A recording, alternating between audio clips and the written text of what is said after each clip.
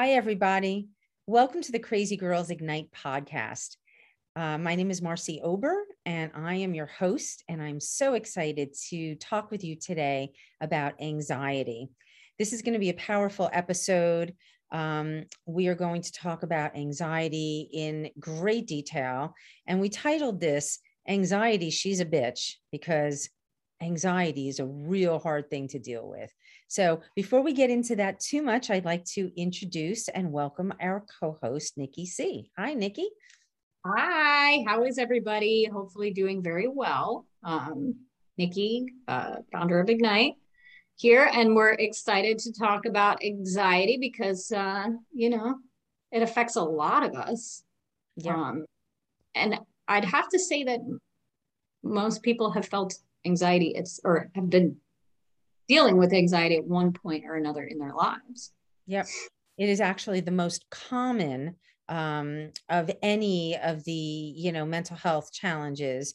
I don't have statistics in front of me. I think it's over 20% of the population will have some kind of diagnosable anxiety disorder in any given year. And the only, disorder that even comes close to that is depression. So talking about anxiety has great importance for many people. And we very much believe here at Crazy Girls Ignite that knowledge is power.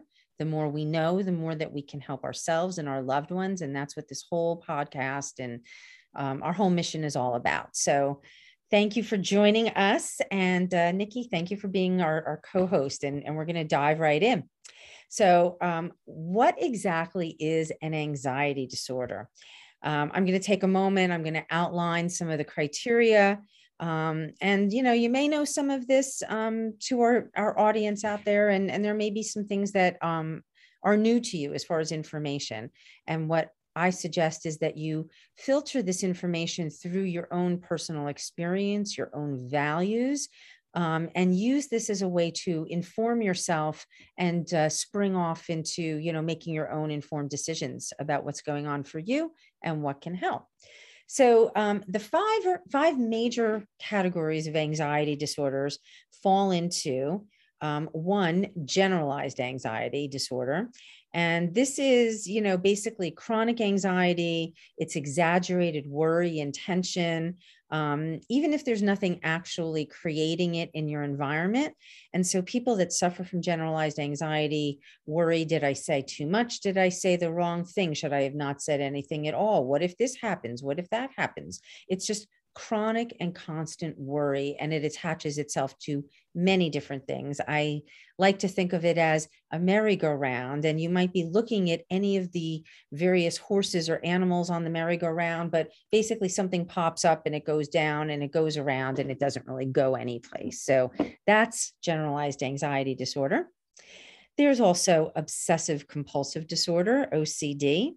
And that is an anxiety disorder. All of these fall under the anxiety disorder category. And it's characterized by recurrent unwanted thoughts, which are the obsessions, or because it doesn't have to have obsessions and compulsions, but it can, or compulsive behavior, which are repetitive behaviors that somehow are thought to reduce anxiety or help somebody feel better. And these can include things like hand washing, checking, cleaning, counting. I remember in my old office, I had somebody that I worked with that could tell me exactly how many dots were in one of my ceiling tiles and how many ceiling tiles there were. So he actually computed how many dots were covering my entire ceiling, which I thought was remarkable. Anyway, the compulsive behavior, while it might help somebody feel like they have a sense of control or temporary relief, actually winds up being its own thing and can make things, so much harder to deal with. So obsessive compulsive thoughts and behaviors is OCD. That is different than OCPD. I just want to say that there are some personality disorders that can mimic different things. And there is obsessive compulsive personality disorder, which is different from the obsessive compulsive disorder that exists under the anxiety category. But Nikki, we will we will have to do a whole episode on personality disorders at some point. So, Mhm. yep, we'll go there. Okay, panic disorder is another one, and it's terrible. Anybody that's ever had a panic attack can attest to the awful, overwhelming feeling of feeling like you are dying or choking or going to pass out. And panic disorder can also include agoraphobia, where people don't want to leave the home. And it's not that they don't want to go out, it's that really somebody's afraid that they're going to have a panic attack or lose control out there. So your world gets smaller and smaller, trying to avoid a panic attack in an uncomfortable place. There is the category of post-traumatic stress disorder, or PTSD. It is an anxiety disorder, and it generally develops after exposure to a terrifying event or trauma. And Nikki, being a trauma expert, we will have a whole episode on PTSD. We'll talk about it a little today. I think Nikki will have a lot of thoughts on that. But again, I think that warrants its own episode. Another one is social phobia.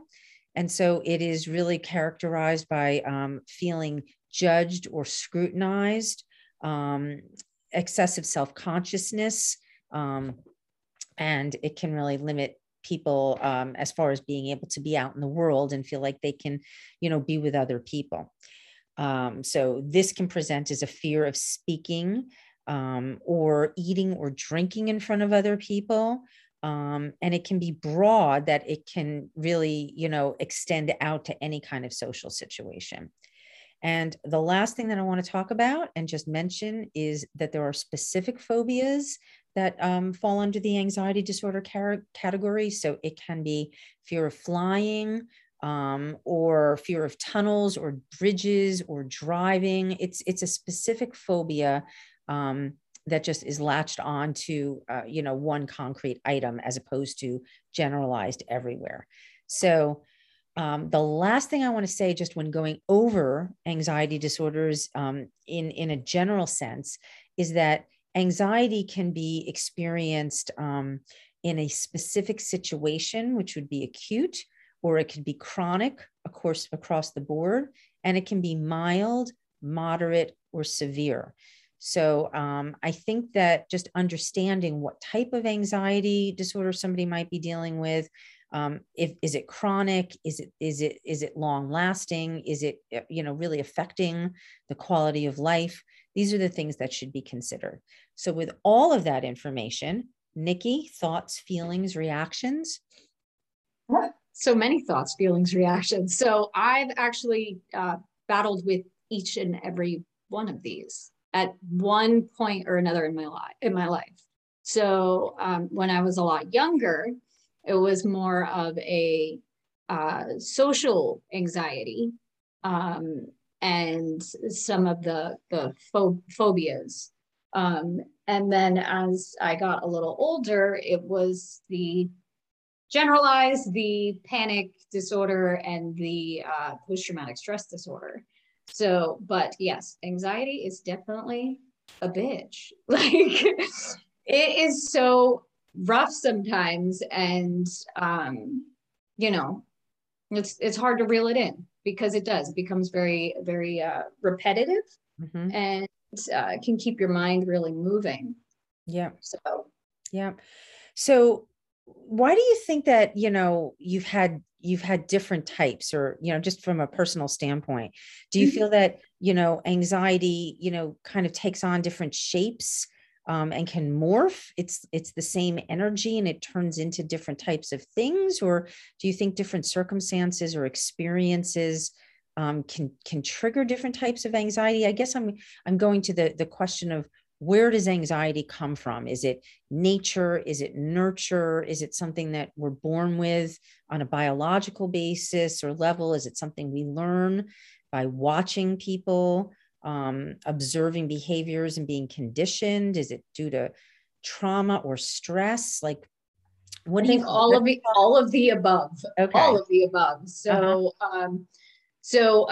some of my OCD behaviors or OCD compulsions were actually learned. They were learned behaviors. So I would watch my mom clean in times of stress. Yeah. So now what I do, I would clean in times of stress. I would organize, I would check. I'm a checker. And I would do these over and over and over again, trying to get some relief, because it would make me feel like there was a sense of relief. And I think the point that brought me to treatment was when it actually caused like severe distress. I was late for my day because I was checking.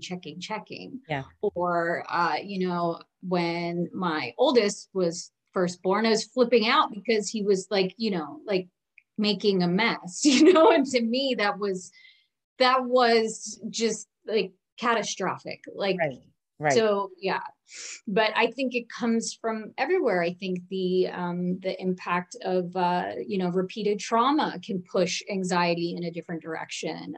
Biologically, some of us are kind of chemically made up to, when we enter the world and then we run into a stressor, it kind of clicks on that gene and like there it is. So I think all of the above, it comes from everywhere. Stress triggers a lot of the post-traumatic stress disorder, a lot of the OCD tendencies and stuff like that. So, yeah, everywhere it comes. It's kind of like the brain's trying to, I look at it as there's something going on. The brain is trying to make sense of it, put it in some kind of category to understand or make sense of. And that could be sort of like repeated thoughts. We do learn this. And I think it's both nature and nurture. I look at the people that I work with and I've worked with over the years, and if somebody comes in, let's say having panic attacks, and we sit down and we do a history, maybe grandma had anxiety, or there was an aunt that wound up going away for a period of time for undisclosed mental exhaustion, I think they called it back then. So I think there is a family history for many people. And I think that there really is a learned kind of pattern of trying to cope, right? So your mother cleaned, that's what you did. Okay. My family, did other things. Some people, cook, some people, do all kinds of different things to cope. So yeah, I think nature and nurture is a really interesting kind of way to look at it. Do you have any other thoughts on that? I think that, like you said, stressors have a lot to do with kind of exacerbating it as well. So, I mean, nature, nurture, and life events. Life events. Yeah. See, you know what? I was thinking we all do need a certain amount of stress. And sometimes stress can call us to action, right? You think about like, a musician getting ready to go on, or somebody getting ready to give a presentation. And that sort of anxiety can help us focus and help bring us, help us rise to the occasion. But sometimes our brain gets a little stuck and it loops. And it just gets in this worry mode, and it becomes very habitual. I think that, these neural pathways, which are these little grooves that get worn in our brain through repetitive motion, whether it's exercise or, muscle memory, our thoughts become habituated, and anxiety thoughts are really powerful and really compelling. And I was talking to somebody that I work with the other day, and I asked her how much of her day is actually spent dealing with distressing, worrying thoughts of one type or another. Is her husband coming home? What happened to her boy at school? Like, is she going to lose her job? Is this one talking about her? I'm like, how much time in a day? And she thought it was probably over 8 hours of her waking time.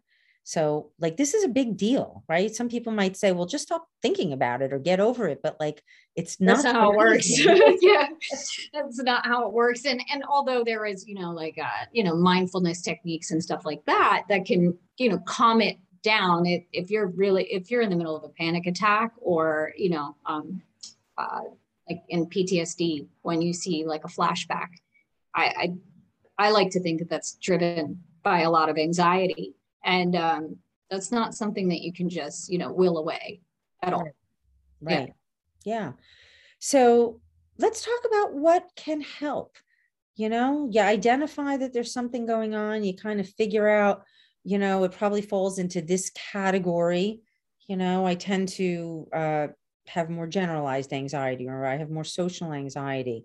What are some of the different things that can help a person not only get relief, but function in life the way that they want to, be able to drive over a bridge or through a tunnel or get on an airplane? Like, let's talk about that. So what's been helpful for you, Nikki? You've had a lot of these experiences. What works for you?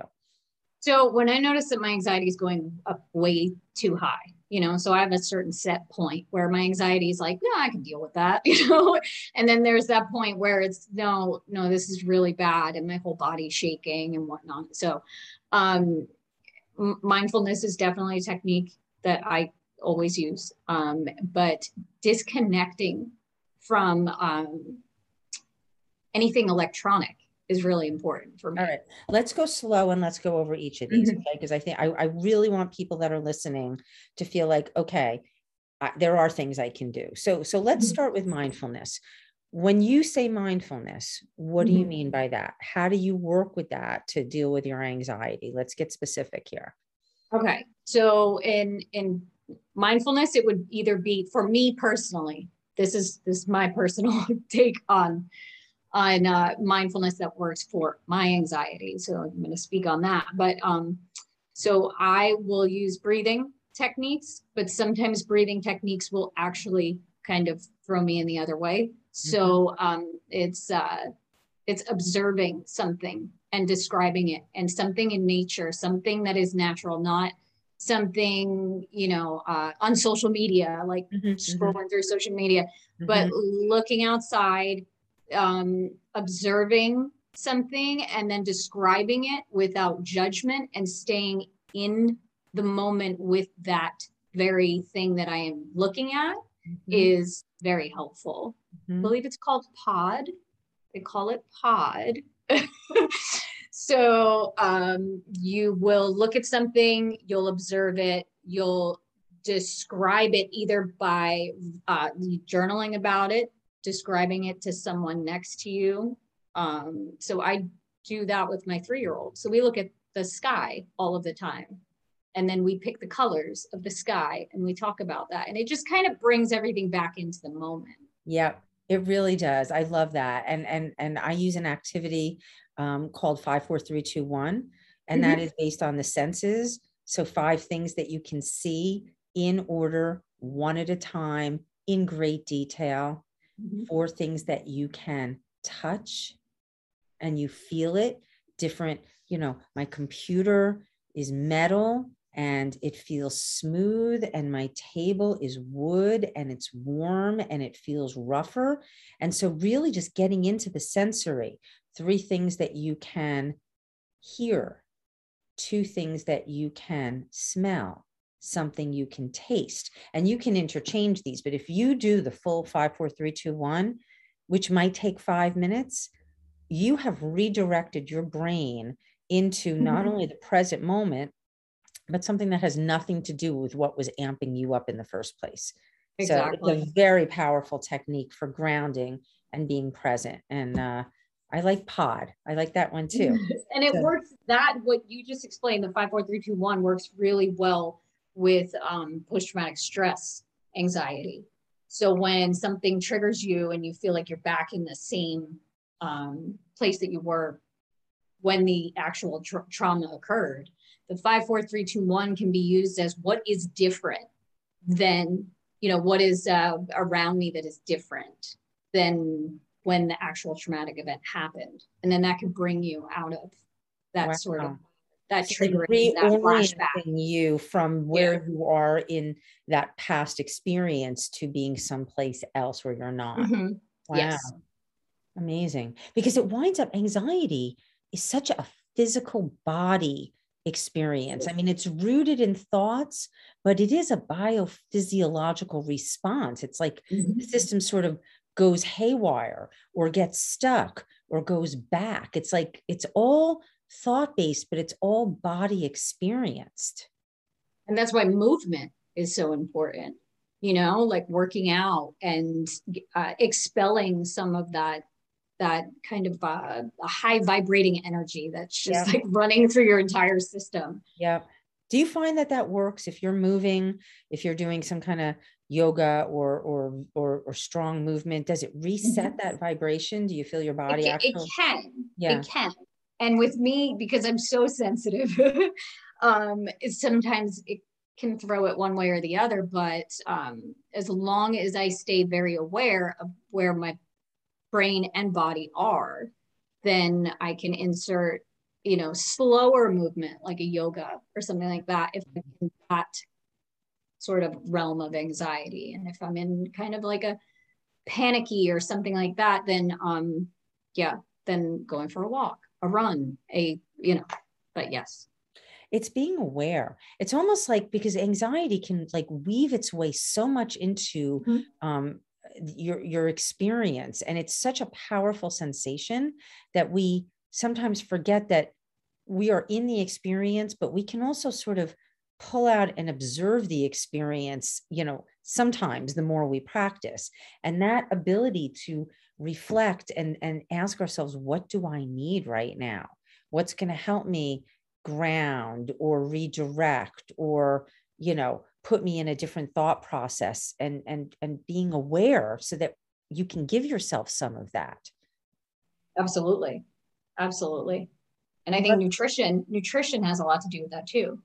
So adding in that aspect, like, did I just eat a whole bunch of sugar yesterday and now I woke up this morning and I'm like, I feel that sort of underlying rapid spinning going on. Yeah. It's like, I think I'm Yeah. going to need a vegetable or something, Yeah. like, Yeah. and that helps. I know as soon as like I go too far on eating too much gluten or something like that, like I know I'm out of whack. And then if I bring it back in with my nutrition, then I can recenter. Yeah. So, and then, For a lot of people, alcohol really is a oh, factor. alcohol does not work for me at all. I want to say that because I think that, some people feel like a couple of drinks settles my nerves, is a social lubricant. And, in small doses, if you can tolerate it well, perhaps. But what I hear again and again is, I had too many drinks. I feel like crap the next day. My anxiety is out of control. And, it just set me, in a bad direction with my neurotransmitters. Do you find that? Absolutely, absolutely. So if I were to drink right now and then try to fall asleep tonight, I would sleep horribly. My brain would actually wake itself up in the middle of the night. So it's like almost like it kicks up your serotonin, or it's doing something where your brain will pick up because you're trying to depress it. I'm not really sure, but um yeah, no, I cannot have like one drop of alcohol, because if I do personally, I will have the worst panic attack in the entire world. So I stand clear of it altogether. Yeah. People that can tolerate it, that's one thing. I I know seem for to me, I can't. tolerate it. I tolerate it fine, but you're right. If I have something on my mind, or I have something big ahead of me and I'm in like worry mode, maybe it's not generalized anxiety or panic threshold, but like I'm like grinding the gears and worrying a little bit, it will wake me up in the middle of the night and I will have a hard time falling back asleep too. So I have to be aware of it. I generally tolerate it very well, but sometimes I don't. Right? And I think that can get you in a loop too, because you think that it's kind of, helping your anxiety out. So you keep doing it, only to find that it is actually making it slightly worse.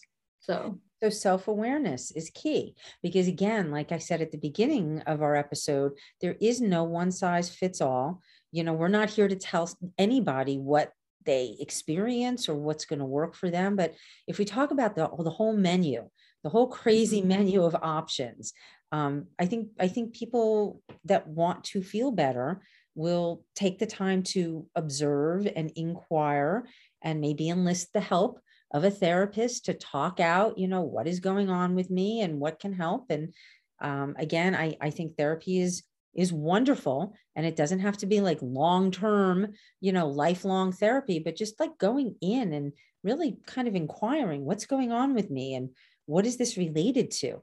You know, sometimes anxiety really comes about because real things have happened in life that either are very difficult to cope with and deal with, like maybe bullying earlier on in life, or, you know, social situations, and can lead to somebody feeling unsafe or that they don't trust themselves, and then maybe overthinking, and then maybe avoiding. And, you know, without somebody else to help break it down, where did this come from? You know, what are some of the assumptions and beliefs you developed about yourself or about other people along the way? And what can be done to rewire this so it's not kind of like just because you went through it, now you're doomed to continue to go through it? I mean, that's what I think. What do you think? I agree with you. I agree with you. I don't think that I would have even known what to do with the feeling if it weren't for, you know, like therapeutic intervention.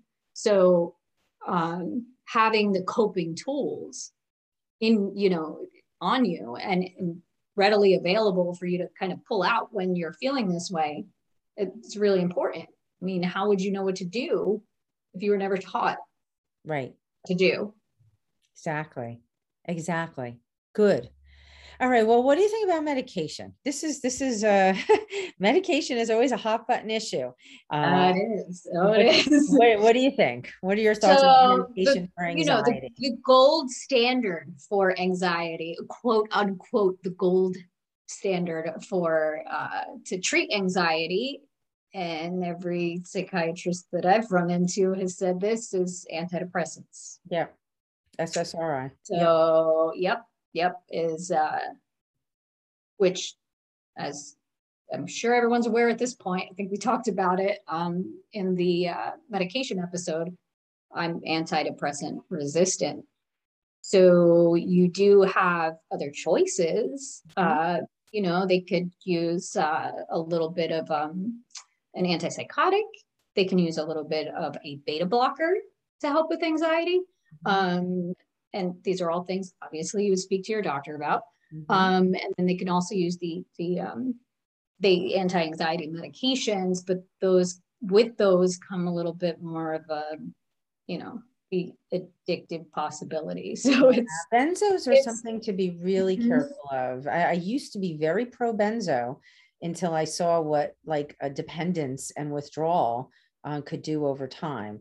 And so I think that, you know, our wonderful favorite psychiatrist, Dr. Yeah. Friedman, in the medication episode, really put it well. Like it's like a rescue inhaler, potentially. Yep.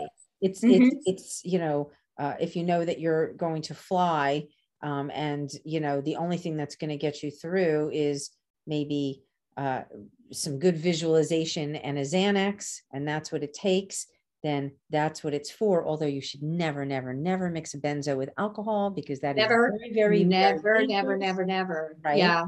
Right. You can go, you know, you have respiratory failure and like the Yeah. whole, you don't want to mess You don't around with want that. that. And Right. you Exactly. always want to say, like, anything that you would try medication wise, you would want to start very low just to see where, you know, that's going to hit you in the brain, because a lot of the drugs that are used for anxiety can make you kind of groggy and tired, and, you know. I think the benzos can. 70% of people respond really well to SSRIs the first I time love they that try it. 70%. 70%. Yeah. So we'll just say You know, to the yes. general audience out there that if anxiety is a problem that is in the more moderate to severe category, more chronic, and it impacts the quality of your life, do not hesitate to talk with your doctor about an SSRI. And along with other, you know, interventions, mindfulness, nutrition, exercise, good communication, good support systems, it can be incredibly life-changing. Don't be afraid of it, is what I'm saying. But I have people all the time that say, no, I don't want to do it. I have people all the time that say, no, I'm not putting my child on that. Absolutely not. And I understand and I respect, but I also think that people need to look at how long it's been going on, how severe the anxiety is, what the impact on quality of life and relationships and learning and functioning is. And let's bust the stigma and just keep an open mind and have important conversations with people that you trust. How's that? Absolutely. Yeah. That's my little medication pitch. Cause I see so And the risk to benefit ratio, you know, like if you're really not feeling well, it's okay to reach out and, you know, let your doctor know, like, or, you know, if your child is really dealing with anxiety, Yep. let someone know, Right. you know. Don't go at it alone. Don't No. go at it alone. Okay. So then let's talk also about support. Having good quality people in your life that you can be honest and open with, perhaps joining a group, a Facebook group. What do you think about these community-based types of things?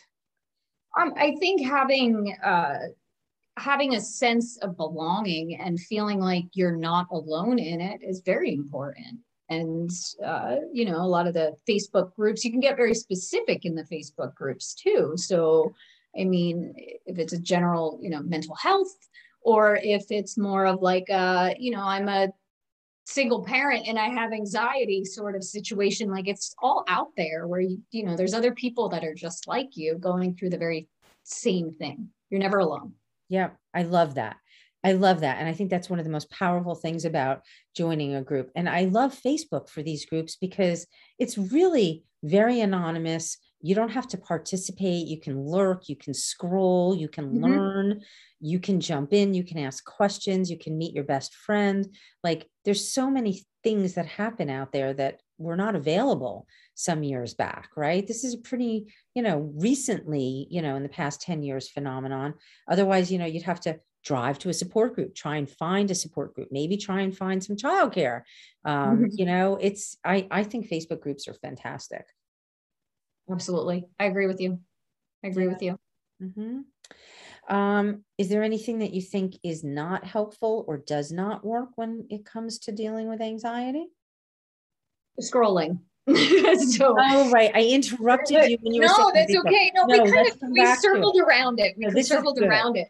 Yeah. But yeah, no, I find that blue light is not my friend when it comes, if I am in the middle of some sort of just a high level anxiety, scrolling through Facebook will actually, I could feel it right in my stomach and it will come up like into my throat.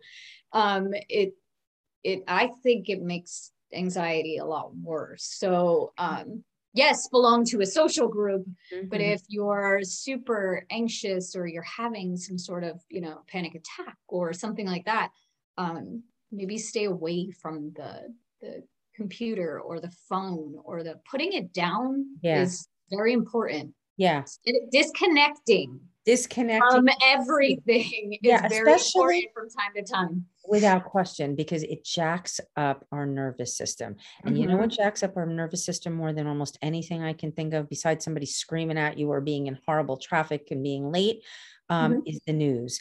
And I don't Ooh. care, and we're not going political because we don't here. That's not what this is about. But like, I don't think that anybody ever gets off watching their favorite news show feeling calm, cool, collected, and better. I think No. it just plays to, um, you know, it plays to our emotions in a way that jacks us up in a very unhealthy fashion. And I think what's weird about anxiety is we want to know things because we are anxious. So we look for information to help us, okay, here's the information. It's going to help us feel better. But actually, that information overload just leads to being more jacked up. So I would really say take a news holiday. Mm-hmm. I agree with you. Get away from screens for a period of time, walk in nature, pet Mm-hmm. an animal. And there's one last thing, and I know that we're getting short on time here, but I want to just do a little shout out for something called polyvagal theory. Yes. The vagus nerve is the largest nerve in our body. It starts at the 10th cranium and it goes all the way down our spinal column, breaks out over our hips and down our legs. It looks like a great big piece of seaweed. And this is our nervous system reaction. And we can actually see through scanning the vagus nerve that, where vibration is getting stuck or getting jacked up. And polyvagal theory is fantastic about, explaining how this all happens and then talking about all kinds of different ways to tone the vagus nerve. Toning the vagus nerve really means helping us to become more neurologically resilient.